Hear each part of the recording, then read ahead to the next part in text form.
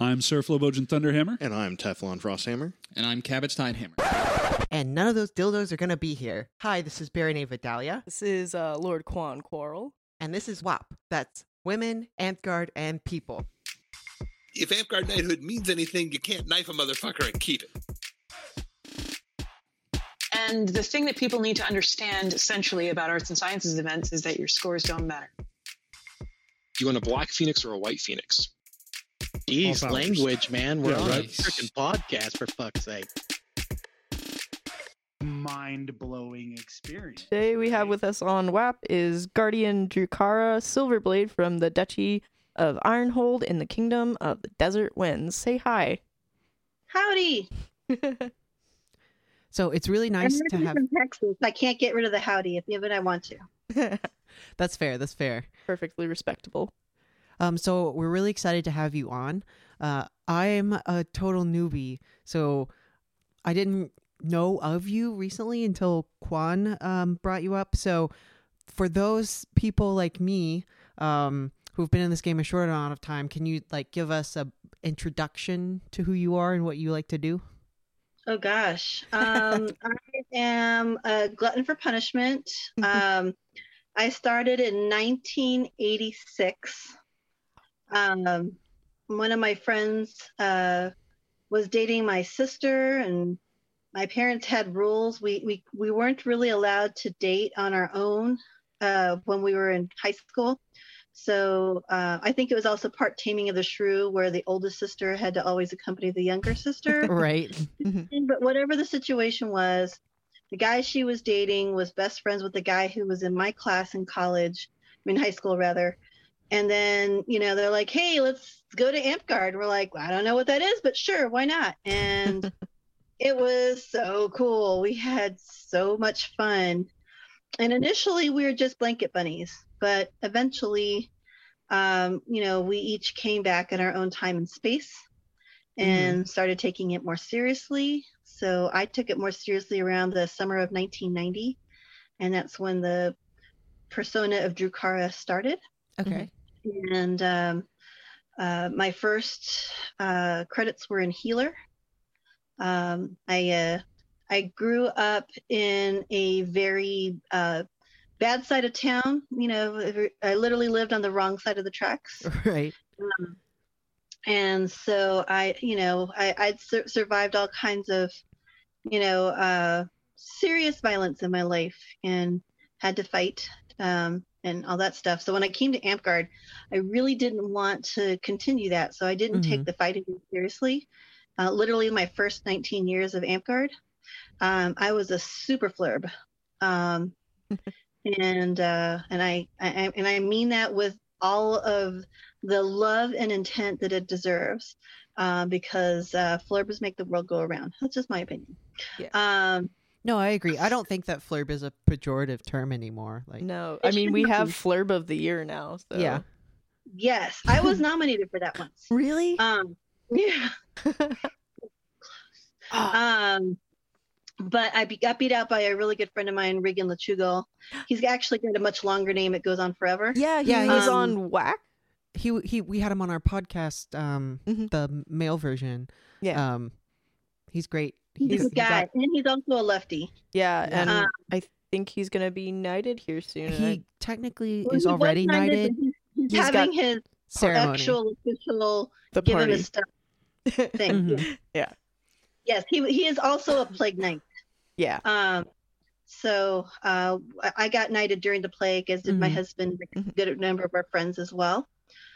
So yeah, I love that guy. Love that guy. Love you, baby, if you're listening. He probably is. He sends me messages every once in a while after our episodes air. He's a good dude, like totally a good dude. Very, very supportive and totally worthy of his belt. Good guy. Yeah. So let's see. That just gets us to the 1990s. But no, I've in the 90s and up to the 2000s, Amtgard was just a hobby for me because I was in college and I did a lot of college. I went to undergraduate school at New Mexico State University in Las Cruces, New Mexico. And then I went to graduate school there, and then I went to law school at the University of New Mexico in Albuquerque. And, so I did stuff. And when I came back, I've been to Amp Guard back and forth a lot because it was just an in and out thing. So I tell people, I think I'm in my third incarnation of Drukhara. When I came back, my son was starting to get to an age where he needed to be kept entertained and busy. So I came back, my sister came back, my brother came back for a little while. I'm a first generation Amp Guarder that got my family into it. So then my dad came into it, my brother, my sister, we got our kids into it. Like it's a real thing. That's awesome. And the gathering of crowns, as it's now called. Yes. I have to get used to that. That used to be our family reunion. So, oh wow. When I first started going to Amp Guard, it fell on the third week of February, and that was my sister's birthday week. So I had to get her I had to get her back into Amp Guard, so I didn't have to choose between sister and the event every year. And we're only a year and a half apart, and we look a lot alike, except now because my hair is short. And a lot of people get us confused a lot when they see us. So I understand that feeling. In the 90s, when my brother got in, like my sister and I, we don't look our age, and we still haven't looked our age in a really long time, but we used to pass ourselves off as triplets. I'm actually a triplet. I don't know if you knew that. So I had no clue. That's so cool. No, but we passed ourselves off as triplets. We told everybody we were 19. My brother looked older. At the time, he was 14, and I was 23, and my sister's 22. And this was our story. We were sticking to it, and I think we had the whole kingdom of Iron Mountains convinced that we were triplets for a little bit. But my sister and I were raised like twins. For a long time. My grandmother used to make our clothes and stuff. And then when we used to go out, when we used to date, when we'd get ready, they'd call us on the phone. We're like, hey, buddy, I don't know if you know, it takes us a while to get ready and stuff. And so they just wouldn't listen. So we just passed the phone off, and the guys had no clue which sibling they were talking to. And stuff done. So we sound a lot alike, and we are a lot alike. And I'm the older sibling. Anyways, you'd love to meet her. She's a lot of fun too. But I didn't take fighting as seriously until I married my husband, Warlord Shadow Silverblade, now a knight of 3 belts. Nice. Minus Serpent, he's working on that. We were eating one day, and he was watching me eat, drink, and do all the things with both my hands, and he's like, "You're left-handed, aren't you?" I am. And he says, "Why do you fight right-handed?" I said, "Well, everybody else fights right-handed. I figure fight right-handed, And he's like, "No, be a lefty." And I literally got to my 4th level Order of the Warrior on just simply left-handedness. And I wouldn't say that it was just that, because because of my violent upbringing, I'm not afraid to get in front of people, and I like to invade their personal space. Because I have T-Rex arms, I have to invade their personal space first before they get to me. Yeah. How tall are you? I'm 5'2". I was thinking, if you're short, you have to close really fast. Yeah. That's absolutely how tall I am too. I'm 5'10". Yeah. So people underestimate me because I'm 5'2", and they usually just see me being a flurb.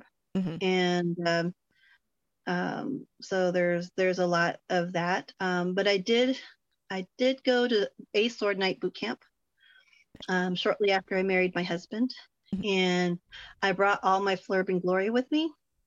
Good. I intentionally made garb for that event. I made 2 tunics, one blue, one pink, but they were made of Hello Kitty fabric. And I had a Hello Kitty hat, Hello Kitty socks, Hello Kitty earrings, Hello Kitty necklace.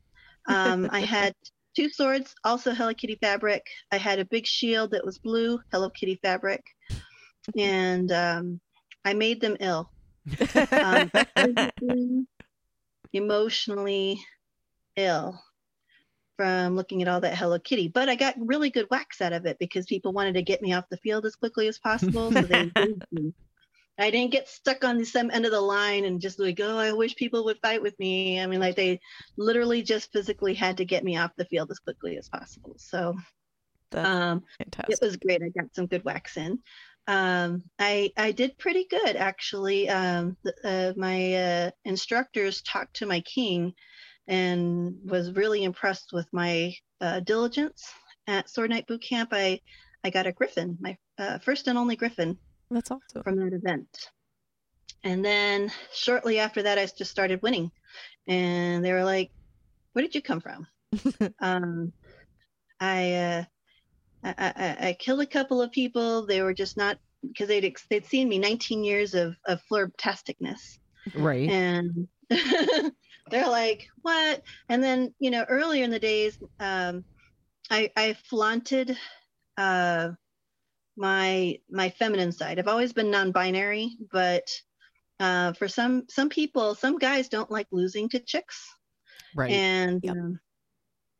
I made it a point to look very chicky. So sometimes I would fight in fairy wings. Mm-hmm. Or just dress completely as a fairy or whatever, as a whatever. So people who aren't used to fighting female people, women, Right. non-binary people or whatever, they Female are and confused. female adjacent. Mhm. Yeah. That's right. Female Or- coded. I don't know. Female coded. Yeah. So they some of them were easily confused, but people who actually fought, who really fought, they didn't take that seriously. They're like, whatever, you got parts, you got stabby parts. So, and I have curves, so those are things I can't change or do. I just have to get to be a better fighter, and get in there faster and better. So, literally going into the pandemic, that was really my bread and butter. Was the lefty hip scoop.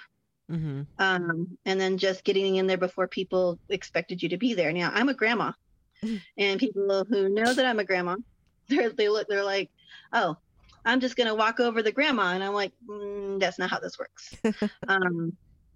So I surprise people because I do have good shield defense. So I know how to use both my hands at the same time, because I used to be a righty because everybody else was a righty. Right. And then I took classes and I watched videos on lefties. So I like to watch a lot of Glenn Mallet of Providence, Mm-hmm. because he's a lefty. But I like to watch a lot of videos by Delos or Delos, Mm-hmm. and by he's at the tip of my tongue. I'll remember him in a second, but he does a lot. He had a belt, but he dropped his belt. And I'm trying to remember his name now, and I will remember it later. But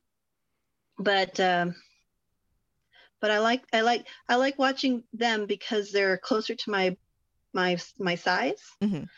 and their fighting style works for me.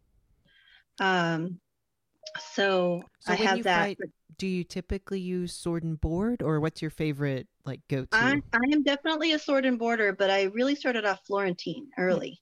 Mm-hmm. So I can do both. But I used to be a flag girl in high school, so I'm not too bad with the polearm either. Nice. So, and in fact, I've beaten my husband in a couple of tournaments on just that section, just that one section. Because I did the little do do do do do do do do. All the twirls, yeah. Distraction. I had the music in my head as I'm doing it. Da, da, da, da, da, da. And then it had to have gone to El Paso High School to know the song. But anyway, so Old habits die hard. So as long as there's a butt spike, I got the front and the back, and it's all working for me. So, I've actually, when I was younger, I'm approaching 50 now, so things creak now more, and I have to use a lot more muscle ointment to keep things moving around like they're supposed to. But when we lived in Dragonspine, we played in the Burning Lands because that's where my parents lived, and we wanted to be closer to them. So we played there, and then sometimes we'd go down to Dragonspine later on in the afternoon and fight with them. And we like to take advantage of the various tournament days. So I've placed in the top 5 in both of those kingdoms. Oh, wow. So and that's with them having the wheel going out there and wrecking things. So I think that's pretty good. That's amazing. Yeah. But are you still at 4 warriors, or have you gotten more since? I'm still at 4 warriors. Now here's the other half of my life. I have several autoimmune diseases. Several meaning 2. And I make kidney stones on the regular. So I haven't really been focusing on the fighting as of late. When I moved to the Desert Winds about 2.5, 3 years ago, they needed more people to stand up and do leadership. When I ran for office, I wasn't planning on running for office in the kingdom. But they literally had posted on the board, hey, anybody's going to run for, monarch and regent of the kingdom? Oh, no. Bueller. Yeah. And I'm like, well, I've been in office before, and I literally just moved here. So I'm like, nobody's going to know who I am. I mean, what? Okay. So I reached out to a friend, and I'm like, I'm willing to run and do stuff. Who do you got? Because where I lived at the time, and at the time that the rules were that my park wasn't a core park, so we couldn't run for monarch. So we had to run as a team, and you still have to run. You still have to run as a team, but now we get to run from down there too. But I asked a friend who I knew from the kingdom, point me to somebody, and they pointed me to somebody, and then I was in office for like 2 years, which is how I became a Knight of the Crown. I was a Knight of the Flame first, and then a Knight of the Crown, and that was all plague time. I'm a plague knight. Yeah, I take it. Yeah. I was confounded when I saw the dates on your orc for when you got awarded your knighthoods. I was like, wait, both of them within a year? That's insane. That's awesome. So you mentioned I wasn't trying to, and in fact, I ran away from every Knight Circle meeting. I was like, they're like, hey, come on, we're going to talk about you. I'm like, no, I'll see you guys later. Bye. I mean, I literally ran away. Have fun doing that. But I had my own reasons. One, I really prefer to be the person that's the squeaky wheel and a pain in the butt. And then on top of that, I'm just basically an anti-authoritarian kind of person. And then on top of that, we lived so far away from my family, and I knew they wouldn't be able to come out, and they were the only people I really cared about showing up to that thing. And then we had a plague, and then it was okay, fine, whatever, people. Okay. So the first person called me, I was like, are you sure? You don't want to change your mind? It's okay if you change your mind. But a lot of people talk to me about representation and how it matters. And I'm a lot of all of the above. I'm a they, them. I'm non-binary, transgender. I'm obviously a person of color. I am on the autism spectrum. There's I want to make sure that people know that that there is a path for them, and it you know, for some people it takes a long time, and other people it doesn't take hardly any time at all. It's just, you know, most of my time was spent in AmpGuard. My first part of my life in AmpGuard was really just that I worked hard and I wanted to play as hard, so I just played and had a really good time, and leveled up in 6th level in a whole bunch of classes that I just really loved very much.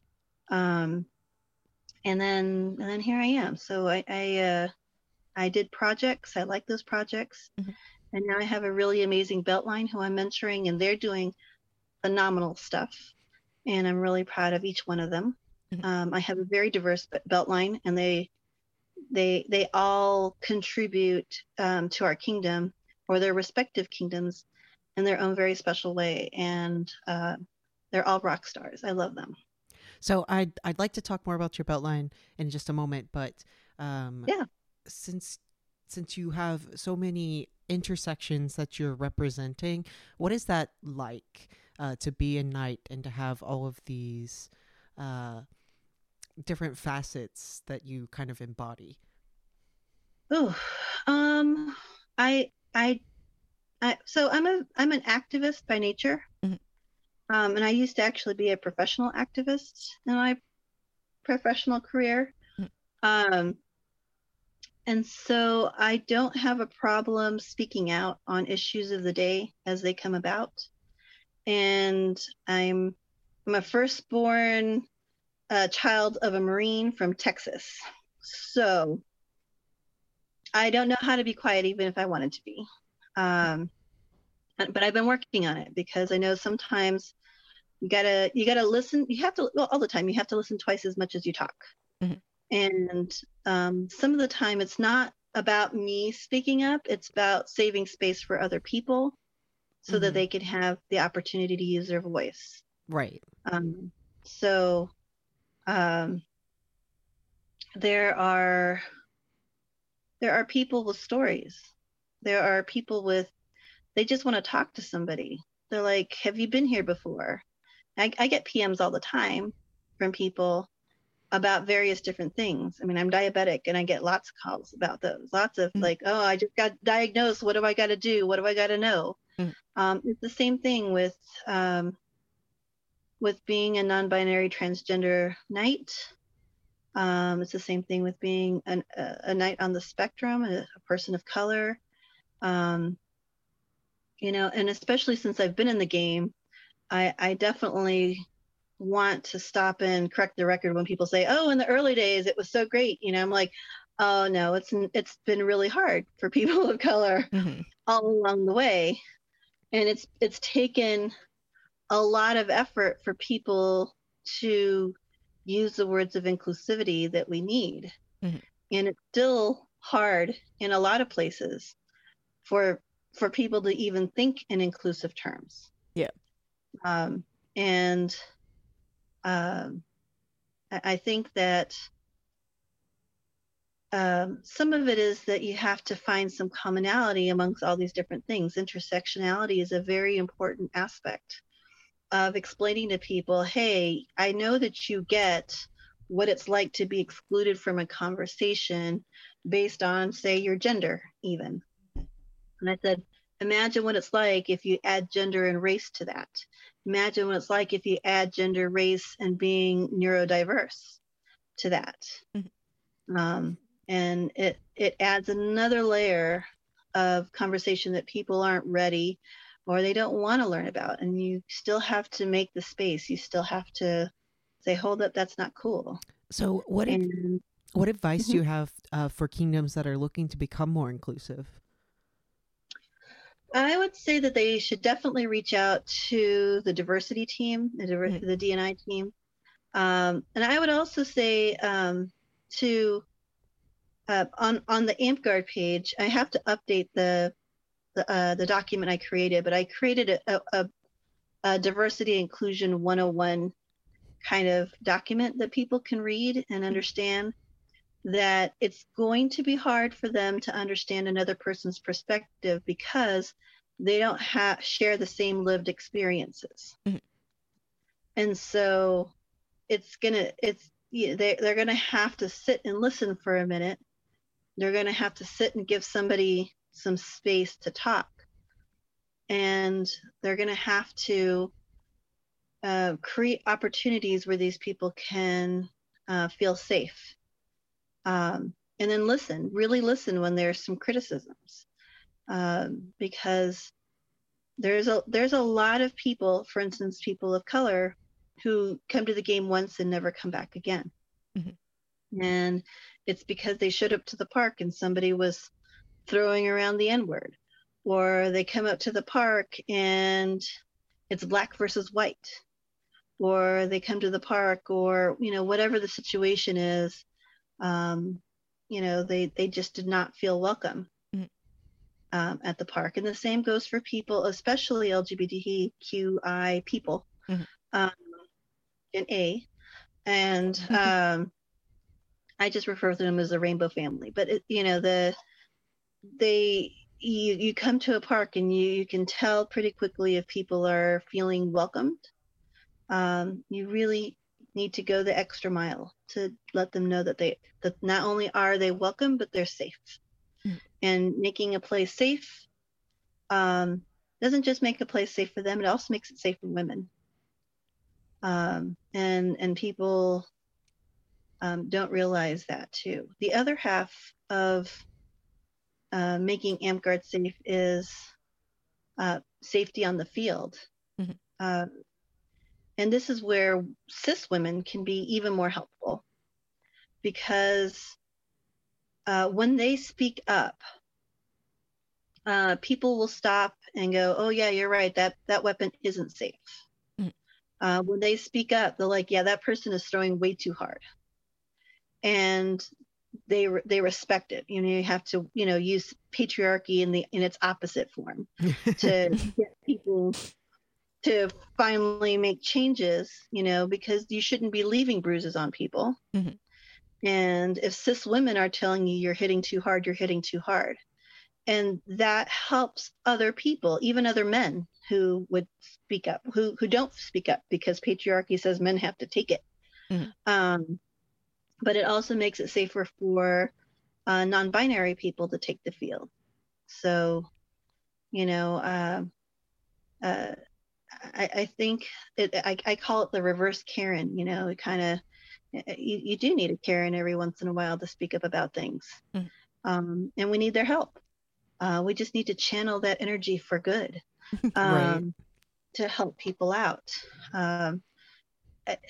Some people are just not comfortable speaking up, and the other part is just helping people find their voice.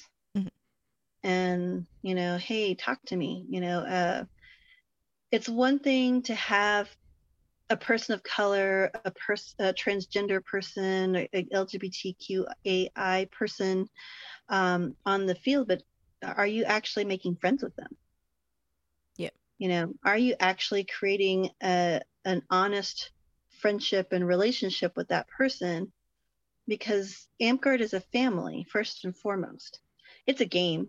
We play a game. It's true. But it's more than that. It's family. It's the only reason why we've survived this pandemic is that we've kept in touch with our families during this time and motivated people to come back because we missed our families during the time. And that's how you get people to come back. That's how I always explain it to my friends, is like, we're our own like subculture that's super tight knit. So yeah. I mean, we're like the uber geeks. Let's be honest here.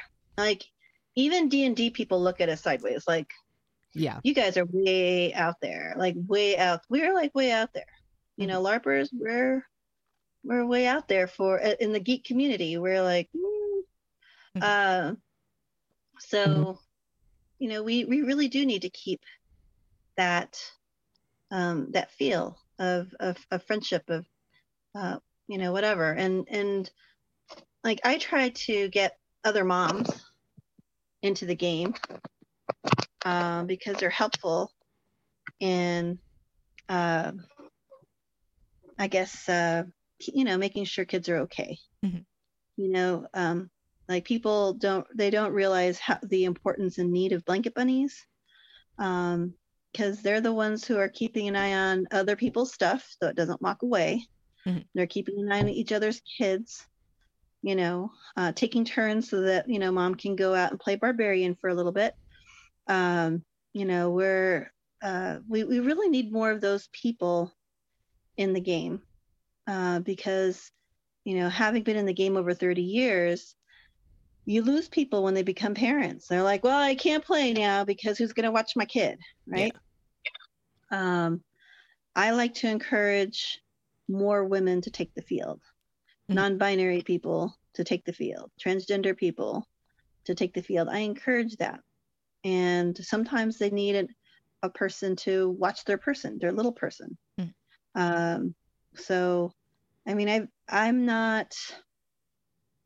think that one of the reasons why I haven't pushed so hard, aside from the fact that I make kidney stones that make my life miserable, I've put more effort into park time, so that other people can enjoy the park as much.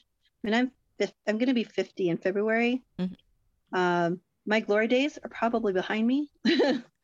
So I want to see other people do what I didn't do. I want to encourage a younger me to go out there and not be afraid to win at tournaments. Not be afraid to, have the guys get disappointed that they lost to you. And let them know that it's okay. Make a space that's safe. I'm not a fan of putting them into the current tournament spaces, because honestly, there's a lot of really bad sportsmanship when you have, and I can't fix that. I don't know how to fix that. Yeah, there's a lot of ego that currently exists in tournaments. Oh, yeah. It's true. So would you say that you're a big proponent of women's and non-binary tournaments? Absolutely. 100%. I've seen way better sportsmanship. I've seen people who are ready, who are like, you know what? Okay, I didn't win that. That's fine. They don't toss their weapons off to the side. They don't start screaming, at whoever's reaving that day or whatever. They just like, okay, I didn't win. Yeah, that's fine. My birthday is still on the same day.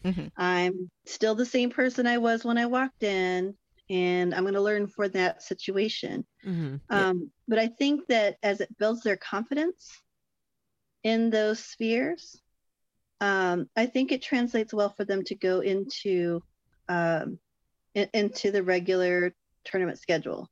I think that if you go into a regular tournament and somebody's sloughing you, it's going to make you crazy. And you might not ever do it again. Number one. Number two, I've seen some really good talent in the women's tournament.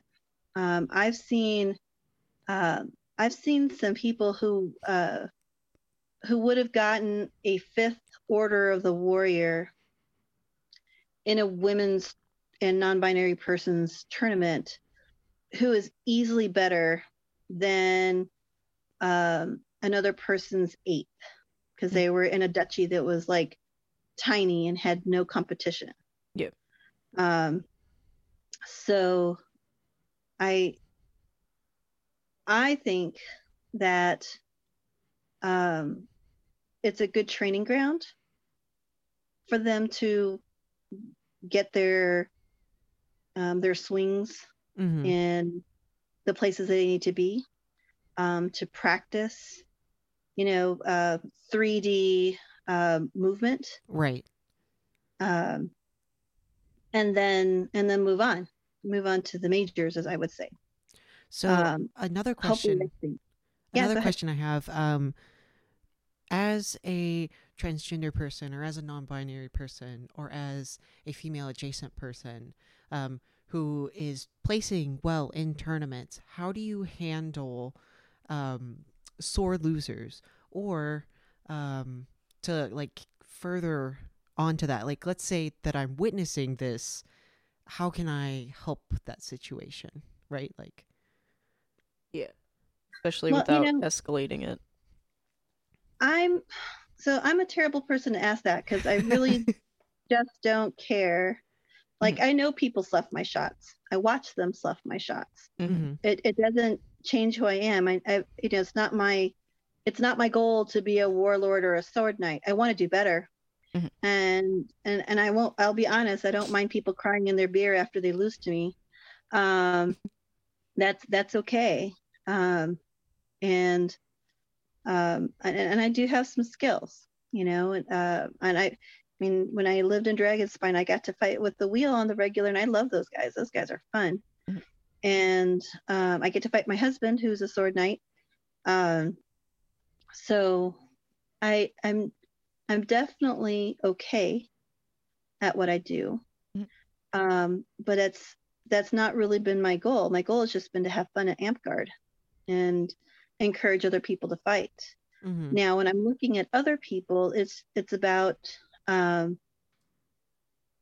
helping them find their confidence, and then finding good reeves, making sure those reeves are really good at, calling things or resetting things, like start again, do it again, or what have you. But really, it's all about culture. It's a culturation, and it's going to take a while before we can make people comfortable at losing. I mean, it's a game. It's literally just a game. And like, I've listened to sword knights talk about how they got from here to there. And there's a lot of, oh, I swept a leg, Johnny. Like, they knew the leg was bad and they just went for it because it was all about winning, or winning at all costs. And I don't think women are like that. Yeah. And I think that if we change our culture to just doing the best shots we can and figuring it all out, like, the best sword knights are people who know they're going to lose. They know that they're not infallible. They work a combo, and maybe the combo didn't work on this other sword knight that they were fighting because that sword knight was taller or was faster, or what have you. I mean, those are all part of the fighting in 3D situation. And the other fact of fighting is you don't get better unless you fight better people. Right. And if you're not constantly, if you want to be that person, and if you want to be the first non-binary sword knight, or the first woman sword knight, it's not just about how good you are as a person. It's about working on the culture of Amtgard to get people to understand that we're just all trying to do our best here. You don't have to win at all costs. You do not have to be a rhino and, not take shots from women or non-binary people. And in fact, if we as a culture decide that, I wouldn't say the word shun, but I would say, look at people and go, really? Then maybe we can finally change the culture. Yeah. But it's not going to change until people just accept that it's a sport, that having a white belt doesn't make your life better. It doesn't increase your credit score. It just shows that at that time and place and space, you were able to deliver the necessary blows to, defeat so many different opponents. That's all it says. So I want to see better fighters, better people fighters, better people. How about that? Just instead of better fighters, just better people. Better people. Better people with better skills. I can get behind that. Yeah, I mean, I think Sir Gillen was even talking today at Park. He's like, I'm not sure why griffins aren't taken in check when people are up for their sword belts. Yeah, like, it Right? should be a requirement that you have a few griffins if you're going to be a sword knight. Yeah. Because I feel like... Back in the day, griffins counted towards a sword belt. Back Oh, wow. in the day. I didn't realize that. Mhm. That's cool. The current king of the Burning Lands got his through griffins. Mhm. That's neat. Back in the old days, back in the 1900 Amp Guard. Adelia and I don't know I'm about saying that. I'm like, oh, back in the 1900s. See, I don't have any griffins, so clearly my field honor is lacking. I don't have any griffins either, so obviously I'm not honorable at all. If you're the other trick is having a belt line. So if you're in a belt line, you know, your knight, your squire, your whatever needs to hype you up. I'm just saying, okay? Well, just saying. We went through a spell in our kingdom where if it didn't ladder into a belt, the awards kind of got left in the dust. And so I think we gave our first griffin out at park today for like the first time in very long time. Like, I don't think I've seen a griffin in a very long time. And I know when I started and I was reading about awards, I was like, I want a griffin. I want a griffin so bad. Right? I was like, I don't care I don't care about knighthood. I've been in the game for 3 weeks. Yeah. Right? I want to be seen as honorable, like F everything else. I think non-ladder awards are really inspiring. I think that, you know, I when I was in office a lot, I wasted a lot of paper. A lot of paper died. Yep. A lot of trees died under me. But I think it was necessary to let people know, hey, I see you.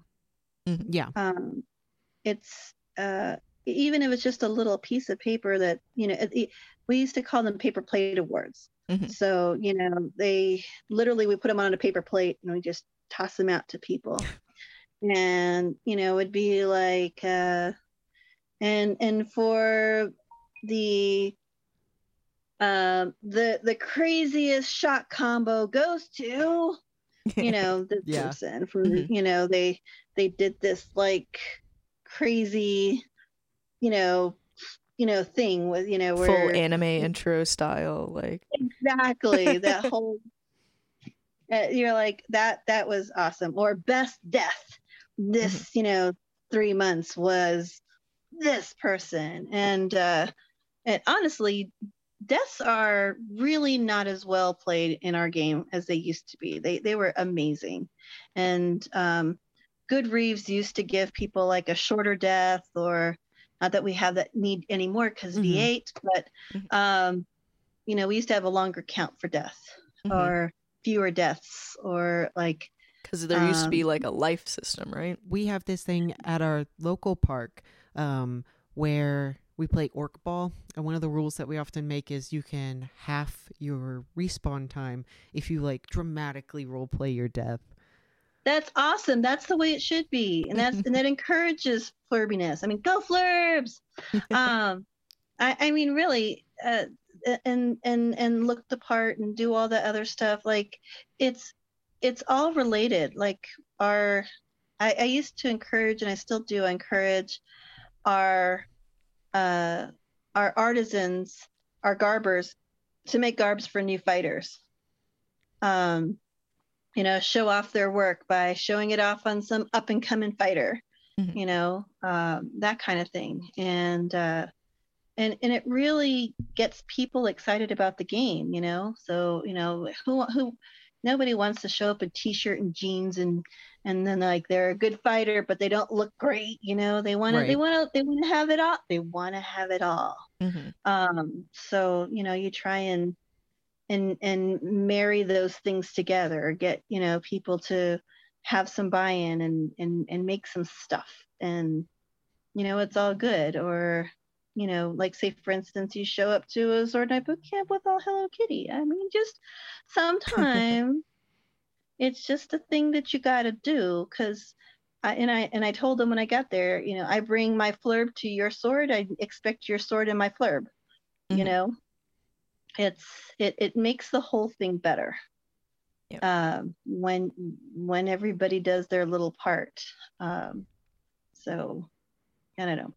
I'm a little bit, I'm left and right brained, so you know, my brain is all about the arts and the fights and the things. It's just who I am. Yeah.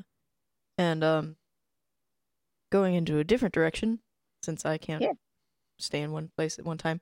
I'm friends with you on Facebook, and I noticed a couple of months ago that you were having a lot of activism / issues with some transphobia from some knights in, was it your kingdom or a different kingdom? No, it was in another kingdom. That was back in January, and it was mostly, so I have a lot of issues in general with transphobia. In fact, at one point, as we all should. My own, yeah. Well, I before I actually embraced the transgender thing, I'd always been, everybody knew I was non-binary. Whatever, but I didn't actually claim the transgender things. I didn't want to take up space that I didn't think I should take up. And then it was other transgender people who are like, oh, come on. No, you're just as transgender as the rest of us. You are gender non-conforming. So you are definitely one of us and you should definitely claim it. So I did. But before then, just before the pandemic, my dad was posting some really hateful transgender stuff, and I unfriended him on Facebook. I called him up on the phone. I'm like, listen, I've been trying to like have conversation with you about this stuff, and I want to still like you, so I'm not gonna Facebook be your Facebook friend anymore, because this is not cool, not acceptable behavior, not okay with it. Then this past January, I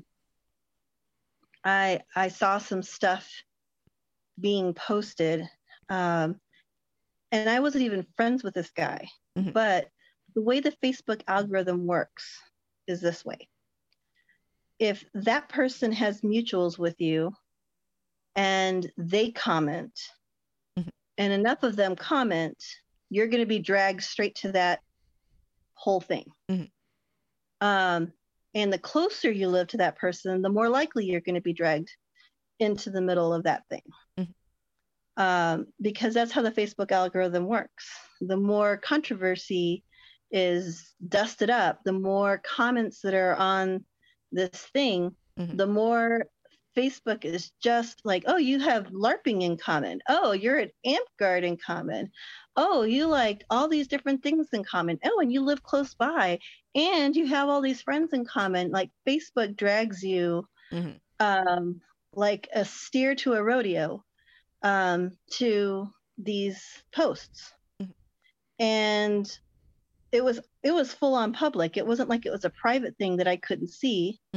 It was on public. And I think that that's equivalent to picking on a person of color in the parking lot at AmpGuard. Yeah. And you're wearing all your garb. People know that you're an AmpGuarder. And they're watching you call this person all kinds of racist epithets. It makes AmpGuard look bad. Yeah.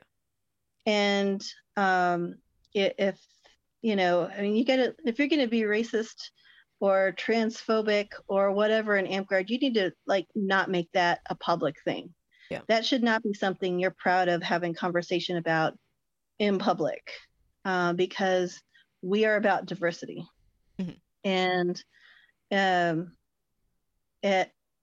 people should definitely stand up and say that's not cool.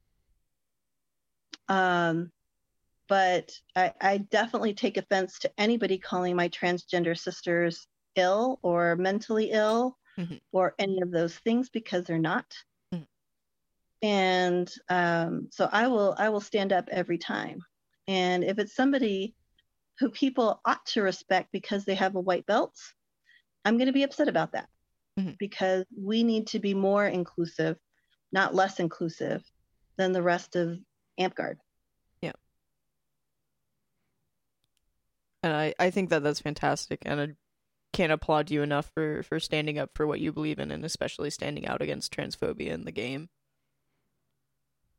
I mean, I'm transgender. I have a few transgender people on my belt line, and I want this game to be safe for them wherever they go.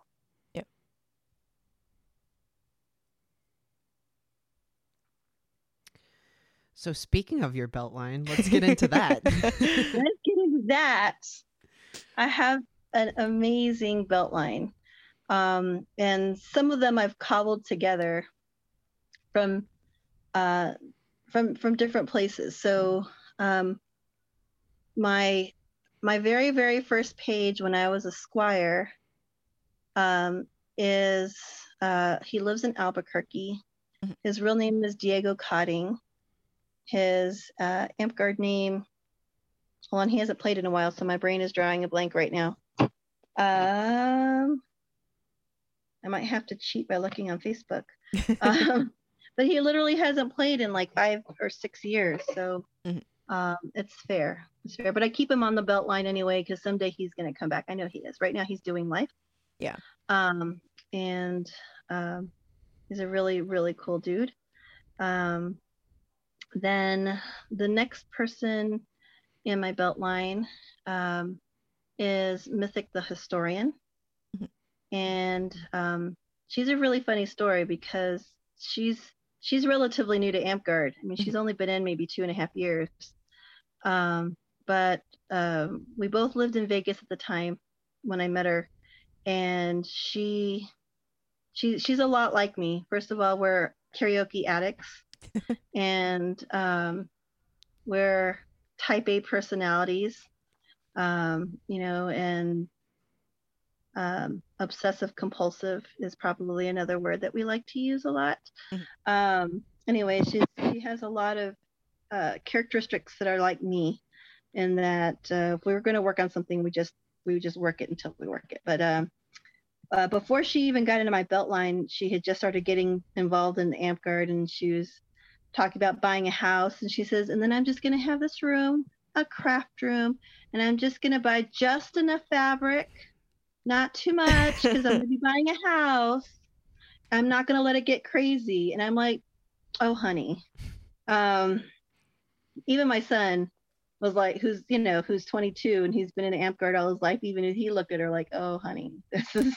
It's nice to have goals like that, whether or not we meet them. That's not how a craft room works. That's not how a craft room works. No, you get addicted and you buy, like, someday I'm going to use this fabric, and it doesn't, You have a hoard that you keep on for 10, 30 years, as my mother has. It's an illness. It's an illness. But yeah, she bought her first sewing machine, and she says, I'm going to put that in my sewing room, and I'm just going to have just enough stuff. And I'm like, yeah, that's cute. Anyways, she was a dabbler then. She is full on Amtgard addict now. So she is the AI fundraising team lead now. Oh, wow. For Amtgard, and she's helping various different regions of Amtgard raise money. Because we have AI fees to pay and things to do. So she knows that some kingdoms don't have big events to raise money. So AI is trying to raise money so that even those kingdoms can participate in the game and not risk losing their status as a kingdom. So she's thinking outside the box so that we can focus on the things that we really love, like programming and stuff. So I'm really proud of her. She's doing great work. And then she's also been really involved in our kingdom on the fundraising side and doing other stuff too. So she started off fundraising here in Kingdom, and then she got picked up by the AI board, AI people. And, that's awesome. She's kicking butt and taking names. Like I said, only been in the game like less than 3 years, and now she's running a major committee. So she's pretty awesome. Let's see, the next person, one of my squires just hopped a plane. He's moving to Alaska. So I'm going to miss him a lot. He was just an hour and a half away. Now he's going to be hours and hours away. But now I have more excuse to go visit Alaska. So that'll be really good. But he's a social worker in real life, and he has been our kingdom mental health guildmaster. For several reigns. That's cool.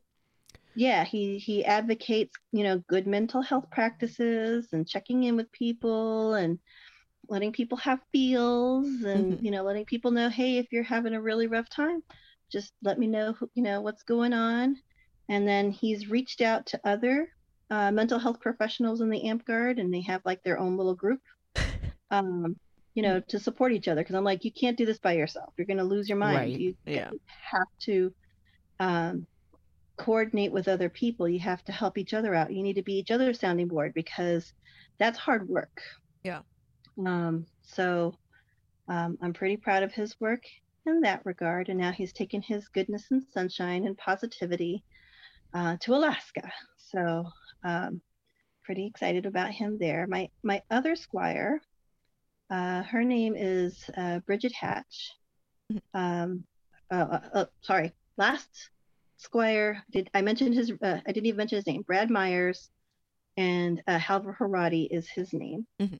And then my third squire is Bridget Hatch, and her AMP Guard name is Blood Skullbiter. And she and I have been friends since we moved to Las Vegas. And I helped her in her coming out when she announced that she was a transgender woman. And so I reintroduced her to our park, and I said, no need to change the name that you know her by. She's still Blood Skullbiter. And, now she's going to have, flowers in her hair when she's killing. Does she play Barbarian or? She plays, she's an orc healer. She plays healer, but I'm trying to remember. I made her a wiki, an AMP wiki. So I always get. I don't think she's a goblin. I think she's an orc. But that she's sounds she's like an pretty orc name. cool. It's a good orc name. It's an awesome orc name. And she's been working on inclusivity and diversity projects and whatnot, and has been absolutely phenomenal. I served for 2 years as our Kingdom Board of Directors chair. And she has served as our liaison and as our secretary, and a whole bunch of other things. I think now she is the vice chair, maybe. Yes. So anyways, she's been a great big help getting our kingdom back on track as far as the mundane world of stuff that needs to get done and projects and whatnot. So she's been very instrumental in that.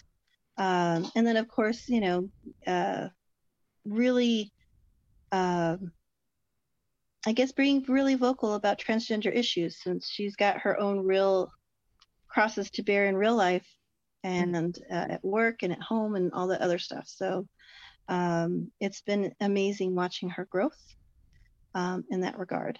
Let's see, who else do I have? I have her wife, Tiffany Hatch, and her AMP Guard name is Serene. And Serene is an amazing artist. She does everything. She paints. She's really good at 3D.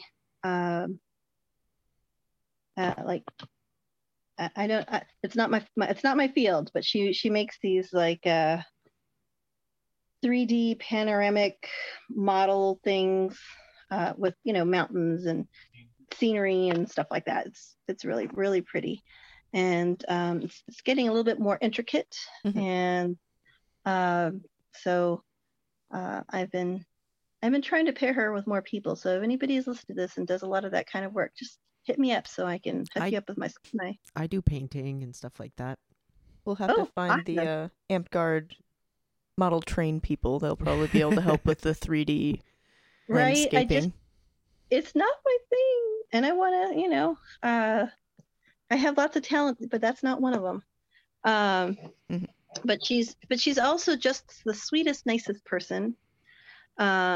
Just like anybody, if you come to the park, she'll be one of the first people to say hi and hello and introduce herself. And she's one of those good hearts that keeps a park alive. Because she doesn't have any ill will towards anybody. She just talks to everybody.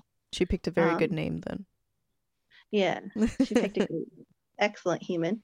I have I have a ward. And so I let them all pick their own names. So if you look at my AMP wiki, you can see that, one's a Shield Maiden, another one's a Standard Bearer, another one was a Cleric. Now he's a Squire. I let them pick what they wanted to be called. As long as it was within the at-arms rubric. So I have 3 Squires and then a whole bunch of at-arm equivalents. And then as they do more work, as they show that they have leadership qualities, and I get them moved up a little bit more to do things. So I have a ward that I share with another knight, and she's her page, she's my ward, but we're sort of like a polyamorous beltline. We're like, we can both love on you. It's all good. No worries. No big deal. And she's right now working, and currently she's got a bun in the oven. So she's got more important things than to worry about specific Amtgard stuff. So when she's ready to push the gas pedal a little bit harder, I'm ready to help her out a little bit more. But in the meantime, it's just about how to deal with personalities. Personalities are hard.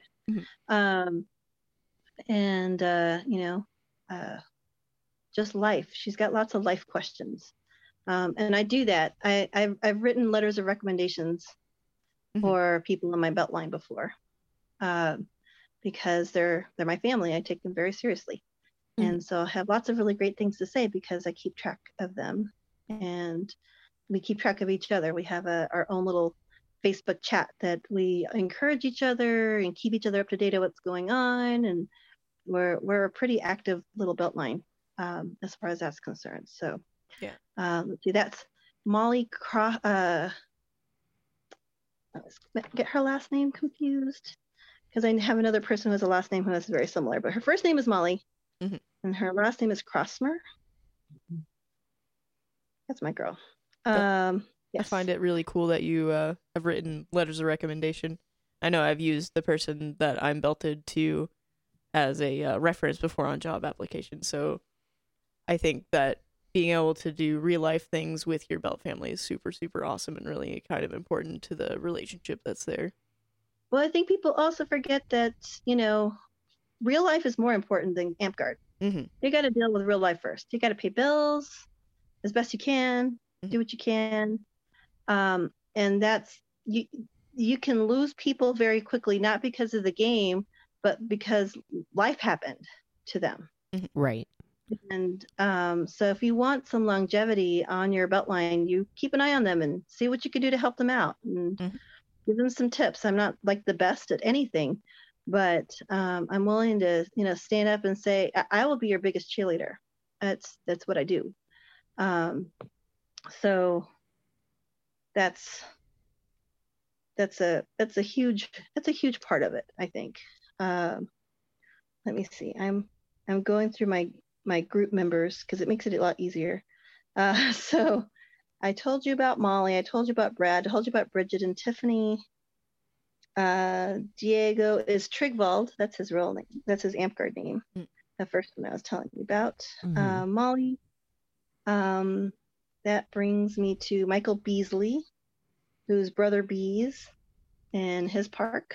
And I met him online because he created a group of people. It was like just a little household of people, Amtgarders pretending to be ants in a ceremony. And I was immediately attracted because I love ants and ants are cool, and I have a history with ants. I got bitten by like 50 ants at my wedding. And that was the first day I used my married name in a hospital. I had to sign my name because ants, they love me so much. They all ate me at the same time. It was great. But no, I just love ants. Ants are cool. So they made me queen. I got elected to be queen of this group, and we renamed it to Antgard. And it's a really good group of people. They're very sweet, and we make all kinds of jokes. We need to be a little bit more active, and that's partly my fault, but it's a fun group. Oh my goodness, there's just so much shenanigans. I would be interested in being an aunt if you'll Oh have yes, do. me, Please so. just join. We're really easy people, I swear. And you get you're gonna get ants are like cool. 30 new requests once this airs. Just Yeah, you want just to so be you're part aware. of Ant Guard. That would be great. We would love it. That would be so much. We were actually talking about maybe like when big events are big events again, that we could, go out as a household and just, ant it up. Mhm. So I'm kind of looking forward to that. That would be really cool. Yeah, you can make like a little, what is it, fireman's train Like for moving yeah. stuff. Yeah. bucket brigade Oh, yeah. going on. No, I mean, I'm a half decent druid. We could make a real chain there, and get a couple healers, and then just keep sending people out all the time. Just resing them, reviving them, and a good wizard even, and reanimating them, and just keep doing it. If you get me a bard, I'll like- play Res Monk. It'll be fun. It'll be awesome. Yeah, no, I'm just saying, like you could take 20 ants and make it seem like 100. It'll be great. It'll be awesome. It'd be awesome. But yeah, we've talked about that. We've talked about a couple of other things too. And then the pandemic ate us. So we just need to get back on track again. Yeah. But yeah, so I love them. So that's how I met him. He created the group, and I'm like, oh, I like this go-getter kind of guy. And, so after I got elected, and not before, after I got elected queen, I asked him to be a member of my Beltline. So he's my at-arms. Mhm. And he's a really cool dude. And I like his partner too. Let's see, who else do I have in here? I have an at-arms. His name is CJ Stevens in real life. Mhm. And his Amp-Guard name is Siege Lucretius. And he also did a full 2-year term on our Kingdom Board of Directors. Mhm. And he did part of that time as he was vice chair for a little while, and then he became our treasurer. And then now he's off the board, and he's basically keeping an eye on his own park. His own park was starting to have some issues during the pandemic, and he's bringing them back. But he also did a really huge, amazing fundraiser during the pandemic that paid for our AI dues. So that was really nice. Oh wow. Because it was hard to raise money. Mhm.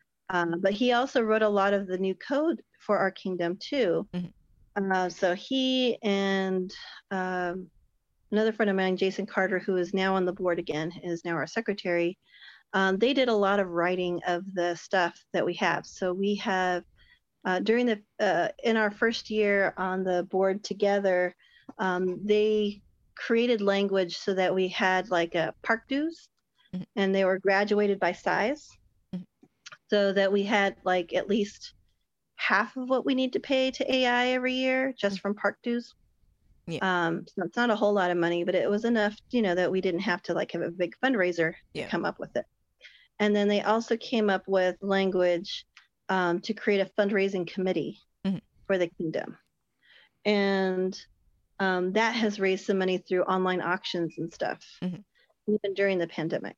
So I think we're all up to, I think we're caught up on AI dues at this point for both of their efforts. So that's been pretty awesome. And I'm really proud of the work he's done. And then he was also the one who was instrumental in getting our kingdom to have insurance for the kingdom, for our park system. Oh, nice. So he went out and got some quotes, did the research, brought them back to the board so that we can go through all the different options, and then we voted on it. So he's doing some pretty awesome stuff too. And I'm really proud of the work that he's been doing there. Who else do I have? So the rest of my Beltline, I already gave you all the people who are who came in as at-arms and squires and whatnot. But the other two people in my belt line are actually other knights. So we are each other's at arms in our respective paths.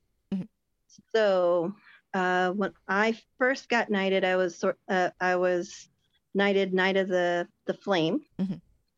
And I had a knight. I still have a knight, and he's a 3-belted knight. He's everything but serpent, but he's not as active in the game. And he was okay with me taking up other knights as mentors. And so the first person that I became an at-arms to is Dame Scry.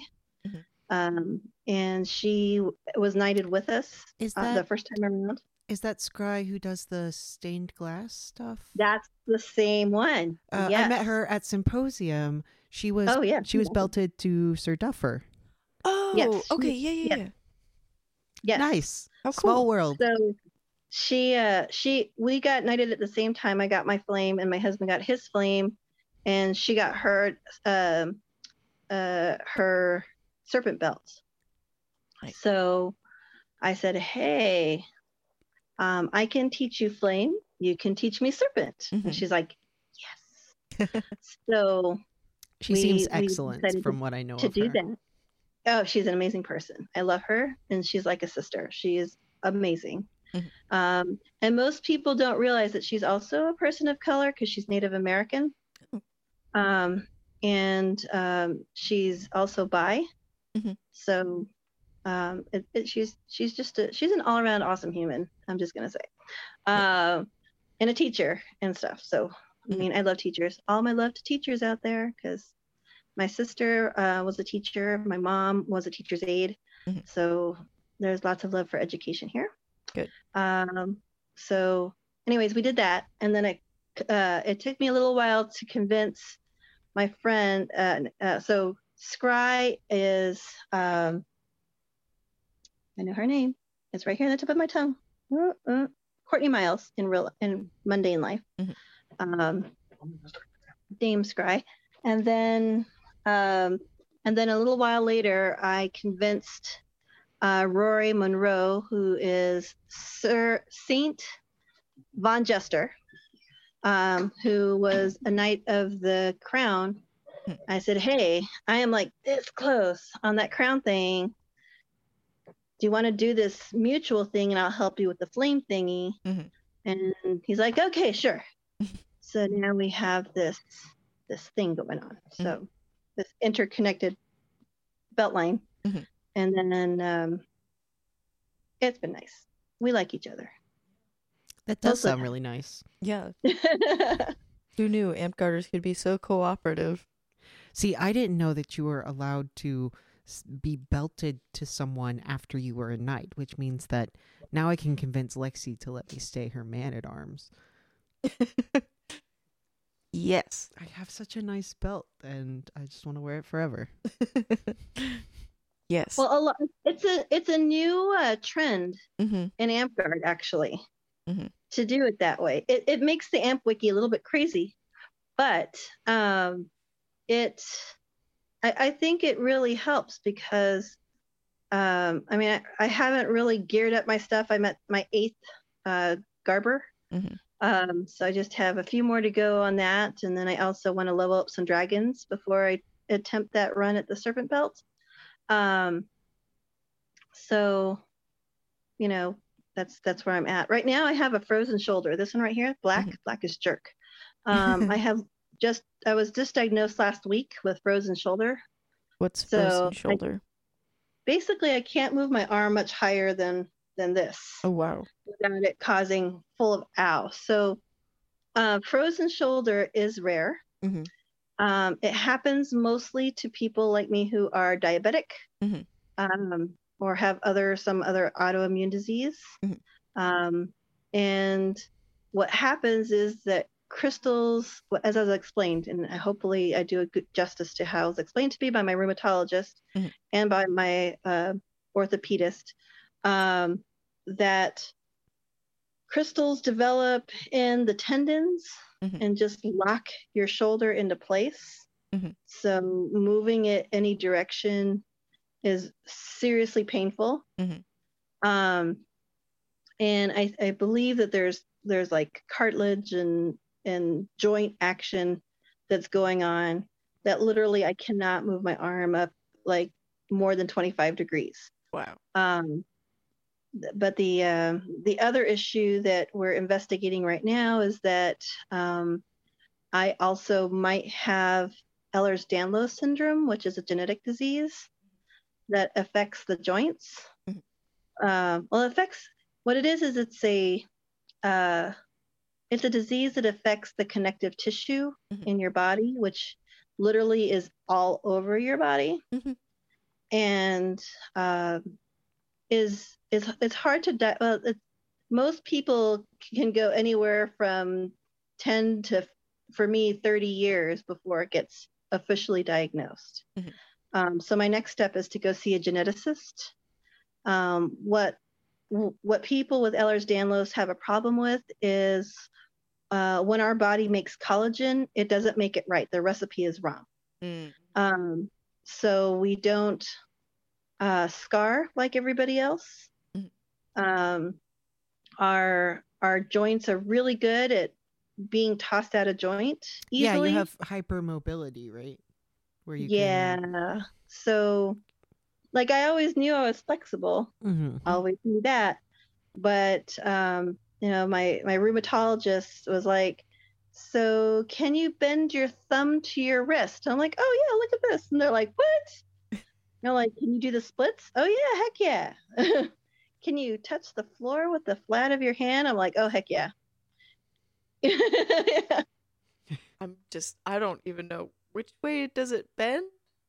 Let me see. Wrist? Let me get my little thingy here. I was charging my phone at the same time I was talking with you, but I can show you. I can show you. So you take your thumb and you touch. Yeah, I don't think I can do that. I don't think we're I can get to the other side of my hand. That's nuts. That's awesome. That's wild. Yeah. So which also allows me to throw shots that other people can't. Yeah, because like my Lexi's. elbows. Oh, do my your elbows hyperextend? Like, because I had a friend in high school that she could do that. She would just like flop them out and they would just bend down. And we pranked our German teacher one time because he does weird things and we were singing Happy Birthday and he decided to like land on her and she came up to him. She was like, "You broke me." And he almost cried. But yes, it does cause like issues with like your joints popping out of socket and other things like that too, right? Well, and I mean other things too. Like I currently have an umbilical hernia, so hernias are also common with people with Ehlers-Danlos. There's a lot.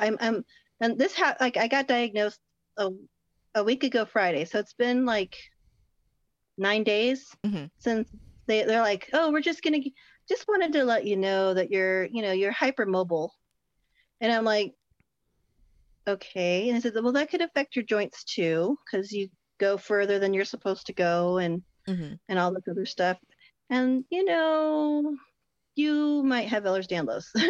So they didn't come out and say you do have Ehlers-Danlos. And there are 13 types of Ehlers-Danlos. Oh wow. So one of the most dangerous one is the one that involves the heart, and the people who get that usually don't live past 42. Oh. So I don't think I'm one of those. But there's like lots of stuff that fits. Like it wasn't on my list of things to be concerned about, but ironically, I met a friend who lives up here in where I live now, that I had met last year before the pandemic, and I only met her in person once. But she has Ehlers-Danlos. And just mysteriously out of nowhere, she invites me to join the Ehlers-Danlos group of Las Vegas when I was living there. And I'm like, "Oh, I don't think I have it that bad." No. And then I realized that the people who were joining were literally the people who had worst case scenario, were Ehlers-Danlos. That when I looked up the symptoms, it's entirely possible. But now I'm not a doctor, at least not that kind. But I've been a very strong advocate for my health for a very long time. And that's another thing, if I could tell people who are female and female adjacent, is you know your body better than anybody else. And if you are getting gaslighted by your doctor, then, you know, even if at the risk of them calling you a hypochondriac or whatever, you find a doctor who actually listens to you. And if you don't have money to see a doctor, you know, seek out a clinic or what have you, demand tests. What I've heard really helps is if you feel like you need a certain test or something like that, you can say, I want it noted in my medical records that you denied me this test. Exactly. Because that's the only way, you know, they have to literally, you know, be threatened with litigation for them to take you seriously sometimes. Yeah. So from my personal experience, when I was in my 20s, I went to my personal doctor and I said, hey, I feel like I have a lump in my breast. The Zetas gave me this really cool shower card that I put in my shower that taught me how to do my own self-breast examination. And I'm like, I found a lump. And he's like, I don't feel anything. You know, it's just your time of the month. You're young. So that's probably what it is. And I'm like, no. And then that was in August. By February, I couldn't even move my arms. Like I was in so much pain. There was so much inflammation.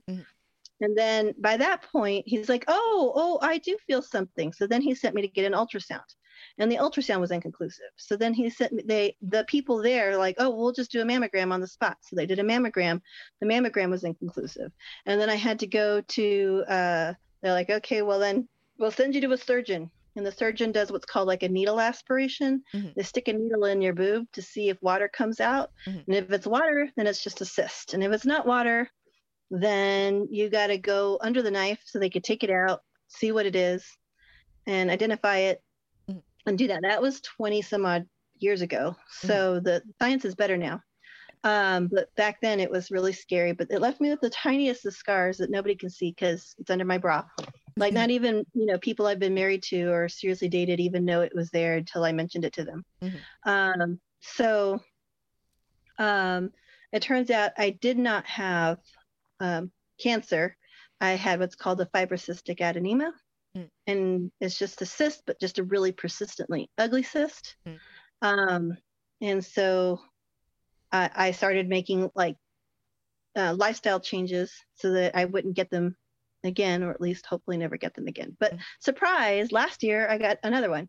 And then but it was here in Utah, and it was a really easy procedure. Like 1 week I went in, they did a 3D mammogram, 3D ultrasound.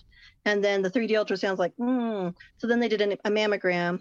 And then they said, okay, well, next week you're just going to come in for a biopsy. And I thought it was going to be like a real scary biopsy, but no, it's almost like another little needle they stick in there, except it takes out a chunk of your boob and they take it out, like another tiny small incision that nobody's ever going to see again. And I got my results within 2 days. So it was really, really good. Same thing, you know, different year. And then they put a tag. I'm tagged like a bird now. So they can see if anything's changed. So then the next time I came in, they did another 3D ultrasound. And they're like, nope, hasn't changed in size. And if I go back again in January, and if nothing's changed, then I'm good for a really long time, at least for another 3,000 miles. So that's pretty cool. And then did we lose sound? No. I can still hear you. Okay, good. So then, so that happened. So back in the 90s, like he didn't feel anything, and I'm like, I totally feel something. Okay. And then the next time, same doctor, I'm like, hey, I'm peeing blood and it's not cool, and it hurts. And he's like, oh, well, that's just you. You make UTIs all the time. And I'm like, no, this is different. Is this your kidney stone? It's my first kidney stone. Yes. Actually, I had two that time. My very first time, I had to be an overachiever, and I had one in each kidney. Oh, I have a kidney stone story. I had a kidney stone, and it was the size of the tip of my thumb, like as big around as a dime, and like the size of my thumb. And they had to use a what is it? The sonogram thing. The sonic lithotripsy. Yeah. Yeah, that's what they did. Sound wave lithotripsy. Yeah, and they broke it apart, and then I expelled over 2,000 sand-sized kidney stones over 2 weeks. It was terrible. Oh yeah. ugh. Hateful. I've done laser lithotripsy twice. I've done the sonic lizard, the sound wave lithotripsy once. And having a kidney stone is just hateful. So I'm a regular former of kidney stones. So I have my own urologist now, and they keep an eye on me and they believe me now. I have a really stupid high tolerance for pain, and I mean stupid high. So when I went to the emergency room after my doctor told me I had a UTI, I'm like, I'm in pain. I would really like to not be in pain. Could you take a look? And they're like, well, it must be a UTI. I mean, if it was like a kidney stone, you'd be begging for death. And I'm like, no, I don't want to get there. Would you please go do the thing? I said, would you at least, and this is where you come out and say, can you please do an x-ray? And if they don't do the x-ray, they're like, would you please put that in my chart that you denied me my x-ray? So they went and did the x-ray, and they're like, oh my God, you have a kidney stone in each kidney. You should be like full of hate and crying and death. And I'm like, I really, really want to avoid that. But apparently they waited so long to get to this problem that I had to be hospitalized for a week because I had gone septic. Oh my God. Yeah. Yeah, I've had a kidney stone where it like impacted and then had fluid build up around the kidney. And then they have to take a tube and like drain the fluid out. Yeah, also miserable. Yeah. Yeah. So since I've had so many, and knock on wood, I have not had one. I have been surgery operation free for 5 years. So huzzah for that. But I've really changed up my diet, and I've really changed up. I drink water. Like I have water at my desk at all times. And I have work accommodations so I can drink water until, my kidneys are empty. Rinse and repeat. But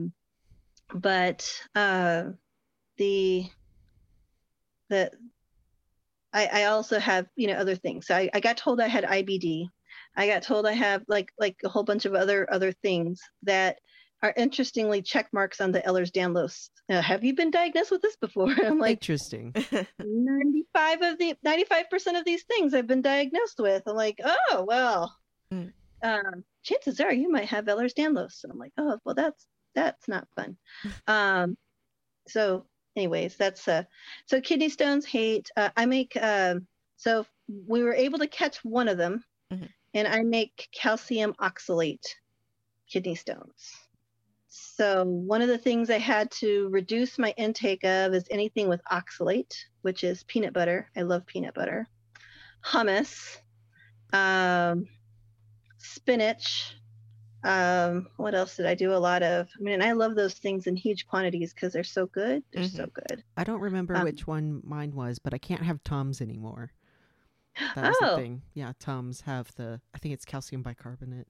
Oh, you might have been a calcium oxalate former too then, because the other one is mostly you have too much salt in your diet.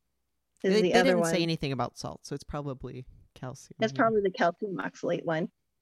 Also full of hate, and like no matter who, they're no matter pointy how you and get evil. Them. Yeah. There's a whole bunch of us rock golems in Amtgard, by the way. As I was mentioning, the king of the Burning Lands, Sir Tristan. I don't know if he's still the king there. I think he is. He is also a multiple kidney stone maker. So there's a lot of us. That just means I have a great career path ahead of me in Amtgard. You do. I mean, because it takes stones to be an Amtgard. Multi-belts. Right? Stones produce multi-belts, apparently. I don't know, but I just know that there's a lot of us, and if you're persistent at life past kidney stones, then you're probably persistent at life in other kinds of things too. So, but kidney stones are hate, and I pass that on to my son too. I feel bad about that. So it's a thing, but yeah, all of this to say, challenge your doctors. Advocate for yourself, advocate for your friends, whether it's your physical health, your mental health, or an Amtgard. I mean, because we're socialized to just, take whatever people send to us, and if they have a, MD after their name or a PA or whatever, obviously they know more than us. And I'm like, no, it's your body. Like, what's normal and what's not normal with your body. And there's enough diversity in bodies, not just in the rainbow family. It's literally just diversity and physicality that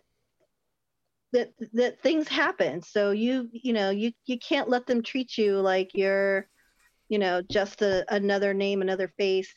If they start, pushing you out the door like cattle, then you need to, advocate for yourself and maybe find another doctor. And good health contributes to good fighting. I just can't say that enough. Yeah. Very true. Very true. Mm-hmm. So stay hydrated. Wear your sunblock. We are coming to our 1 hour and 30-minute mark. Typically, to wrap things up, we will ask our guests their wackiest Amtgard story. Do you have anything in mind?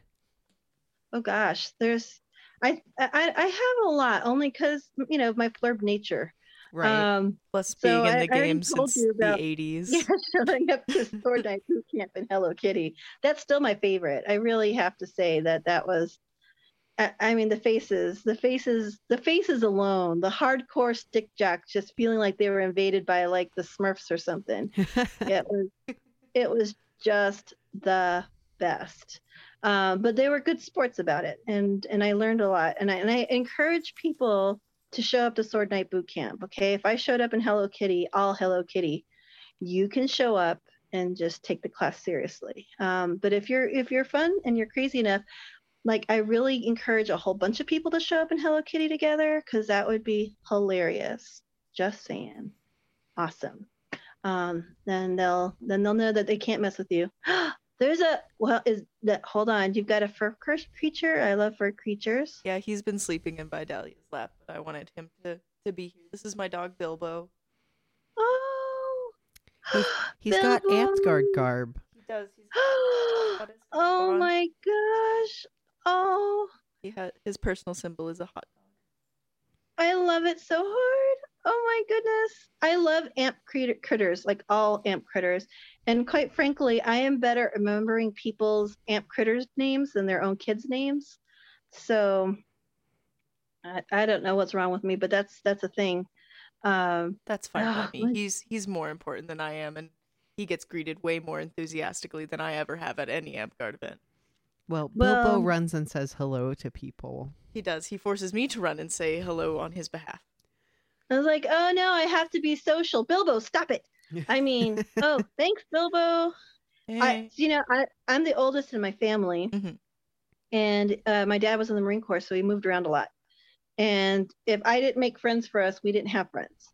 Because I was, I'm an ambivert. Like, I really sometimes want to be around people, but other times not so much.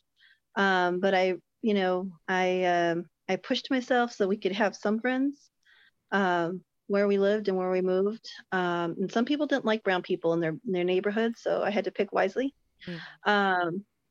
But dogs and cats were always my favorite. Now, apparently I have a pheromone that pets really love. Like I have friends who like, oh, you're not going to see my cat. My cat's really shy. And then the cat will come out to greet me and they're like, what just happened? Or a dog or whatever. But the whatever pheromone that it is that I give off that they like, they either like or they really like and they want to eat me. Oh no.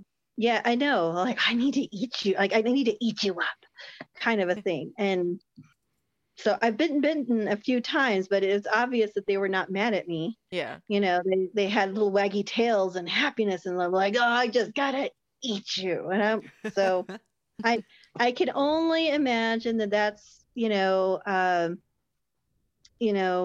was the situation in what was that movie? It was the one with Bella and what's his name? That's the one. That's the one where he's like, "Oh, you smell so good. I could just eat you." I'm like, that's probably what my situation is with dogs and cats and stuff because they just really need to eat me for some reason. I am tasty to pets, like dog nip or catnip or something. I don't know. I don't get it, but I love the dogs. So now, so assuming that the pandemic, oh, that's the other thing I want to talk about too. Okay. Delta variant, people take that stuff seriously. Okay, keep wearing your masks. Right. I won't go so far as to say social distance, but just be careful what you're doing, who you're touching, how you're touching. Continue to sanitize things and whatnot, because apparently the Delta variant is 6 times easier to catch than the last one. Yep. Get vaccinated if you can. Get vaccinated. I really care about people. I want to see them all make it past this pandemic. We're not out of the woods yet. I would love to say that we were, but we're not.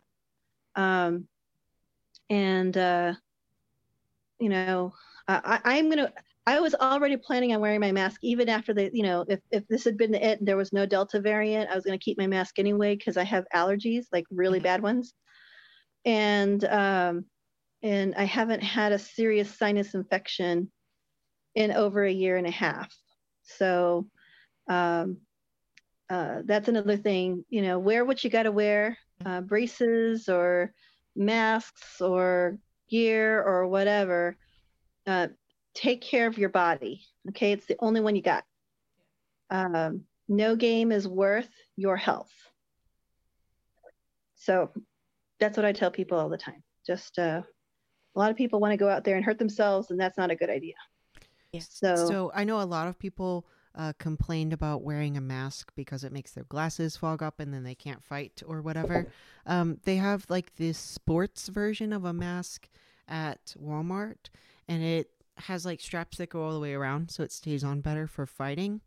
And then the way that it's designed is it still overlaps in the center. So like one piece covers your mouth and one piece covers your nose.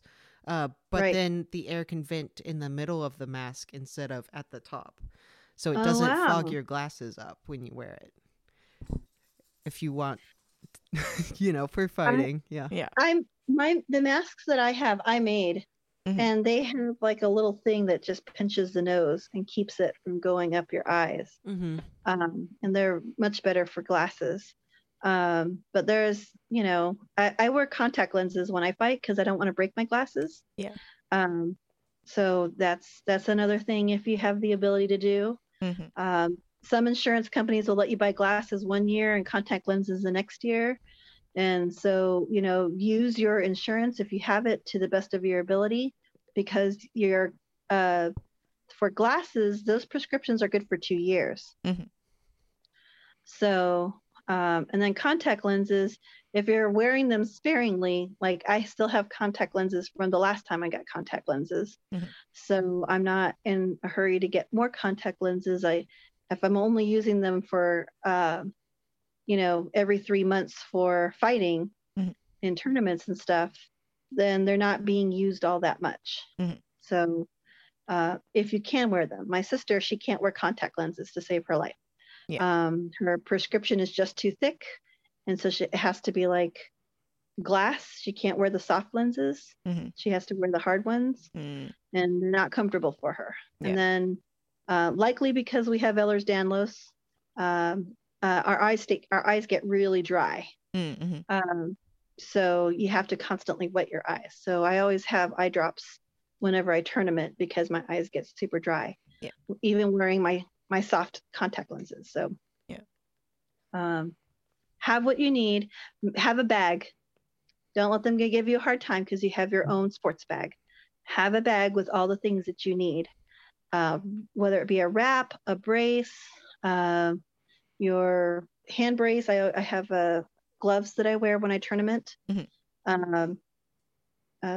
Make sure your weapons are in the best condition possible. Mm-hmm. And then don't fight sick. Don't do it. It's not worth it. Mm-hmm. You can wait another 3 months. The world won't end. Yeah. Don't fight it. Like right now, I really, really want to fight. I really want to fight. Mm-hmm. I still go to the park and I watch everybody and I'm like, oh, if I could only fight. And I get tempted a lot. I do 100 whacks a night with my right hand. Mm-hmm. You're really supposed to be like switching off and doing the things. Mm-hmm. But I can't. So you just do what you can as you can. Yeah. If your back's out, sit on a chair and use another chair as your pal. You can still practice with whatever good facilities you have left. There's various different things that you have to practice when you fight. And so some of it is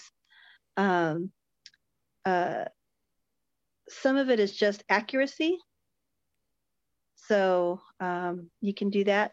My husband actually taught me something really fun, and that is if you have a paddle ball. Have you guys ever used a paddle ball before? A little paddle with a little ball that just. Mm-hmm. He says you don't actually have to use the ball if you don't want to, but I love it because it's a childhood game. But he says you just practice wax by using the paddle ball, just the whole practice of double tapping. If you're just constantly practicing to get your wrist in condition to do those shots that you need, that works out really well. So I keep the ball on and I practice my double and triple taps with them and see how many of those in a series I can get going. So that's been very helpful for working on my speed and accuracy. Let's see, what else? I think the other thing that I do is what my brother taught me before I got serious, and that was learning how to walk and swing at the same time. Most people feel like they have to, they walk to where they're going to go their opponent is, and then they stop using their feet. So learn how to walk and throw a shot, walk and clear the field, which is literally just moving the thing underneath your feet and taking people's legs out if you need to. But learning to use more than one limb at one time is another thing. But yeah, take care of yourselves, people. Take care of yourselves. Well, thank you for walking and talking with us tonight. It was great to have you on our podcast, Guardian.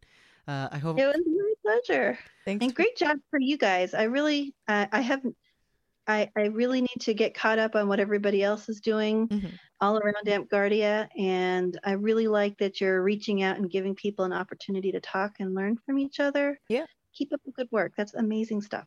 Thank you. Yeah, no, it's been awesome. And thank you so much. And we have a lot of sister podcasts and YouTube channels that also exist out in Ampgard. I know Admiral Anne Cash has the... I love her. Yes, she's amazing. I'm an honorary goose. Excellent. Nice. She has her academy, which is on Twitch and YouTube. Merrick the 15th has the Paragon Path on YouTube and Discord. I think we just used Discord to record it, but I think he puts it on YouTube. Yeah, I think it's on YouTube now.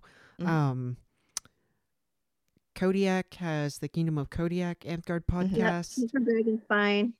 Yeah. I usually watch his as often as I can because, I used to live in Dragonspine. So I still try and keep track of my my former kingdom. So this is my third kingdom. And my third kingdom that I've been a resident of. I've gone to other kingdoms. Yeah. I like to invade. That's my favorite thing to do. So just let me know. Definitely come down to Winter's Edge. Interested? Yes. So my brother lives in St. Mary's, Georgia. Okay. So I have to go because I have 10 nieces and nephews that need my hugs. Yeah. So that's a date. I'm just saying. There's a date involved. I will be down there. It will happen. Definitely. Give us a shout. We'll meet you down there. My father lives in Alpharetta. Mm-hmm. So, and my son used to go to Kennesaw State. Yep. Kennesaw, we have a park that meets at, I think, Kennesaw State. I don't know if he it's was there a couple of times. The Marietta. Iron Really? Springs, yeah. Yeah, that's where who I'm belted to, Pi, used to be at that park. I know. I love the pie. Pi and I have been friends now 9 years, maybe, I think. Yeah. Yeah. So he Tie-Dye used to go to a college in Santa Fe, New Mexico, where I lived. Mm-hmm. And then they flew in when they were still a principality. Mm-hmm. And I think that was the event that they became a kingdom. And they flew in and they stayed at my place.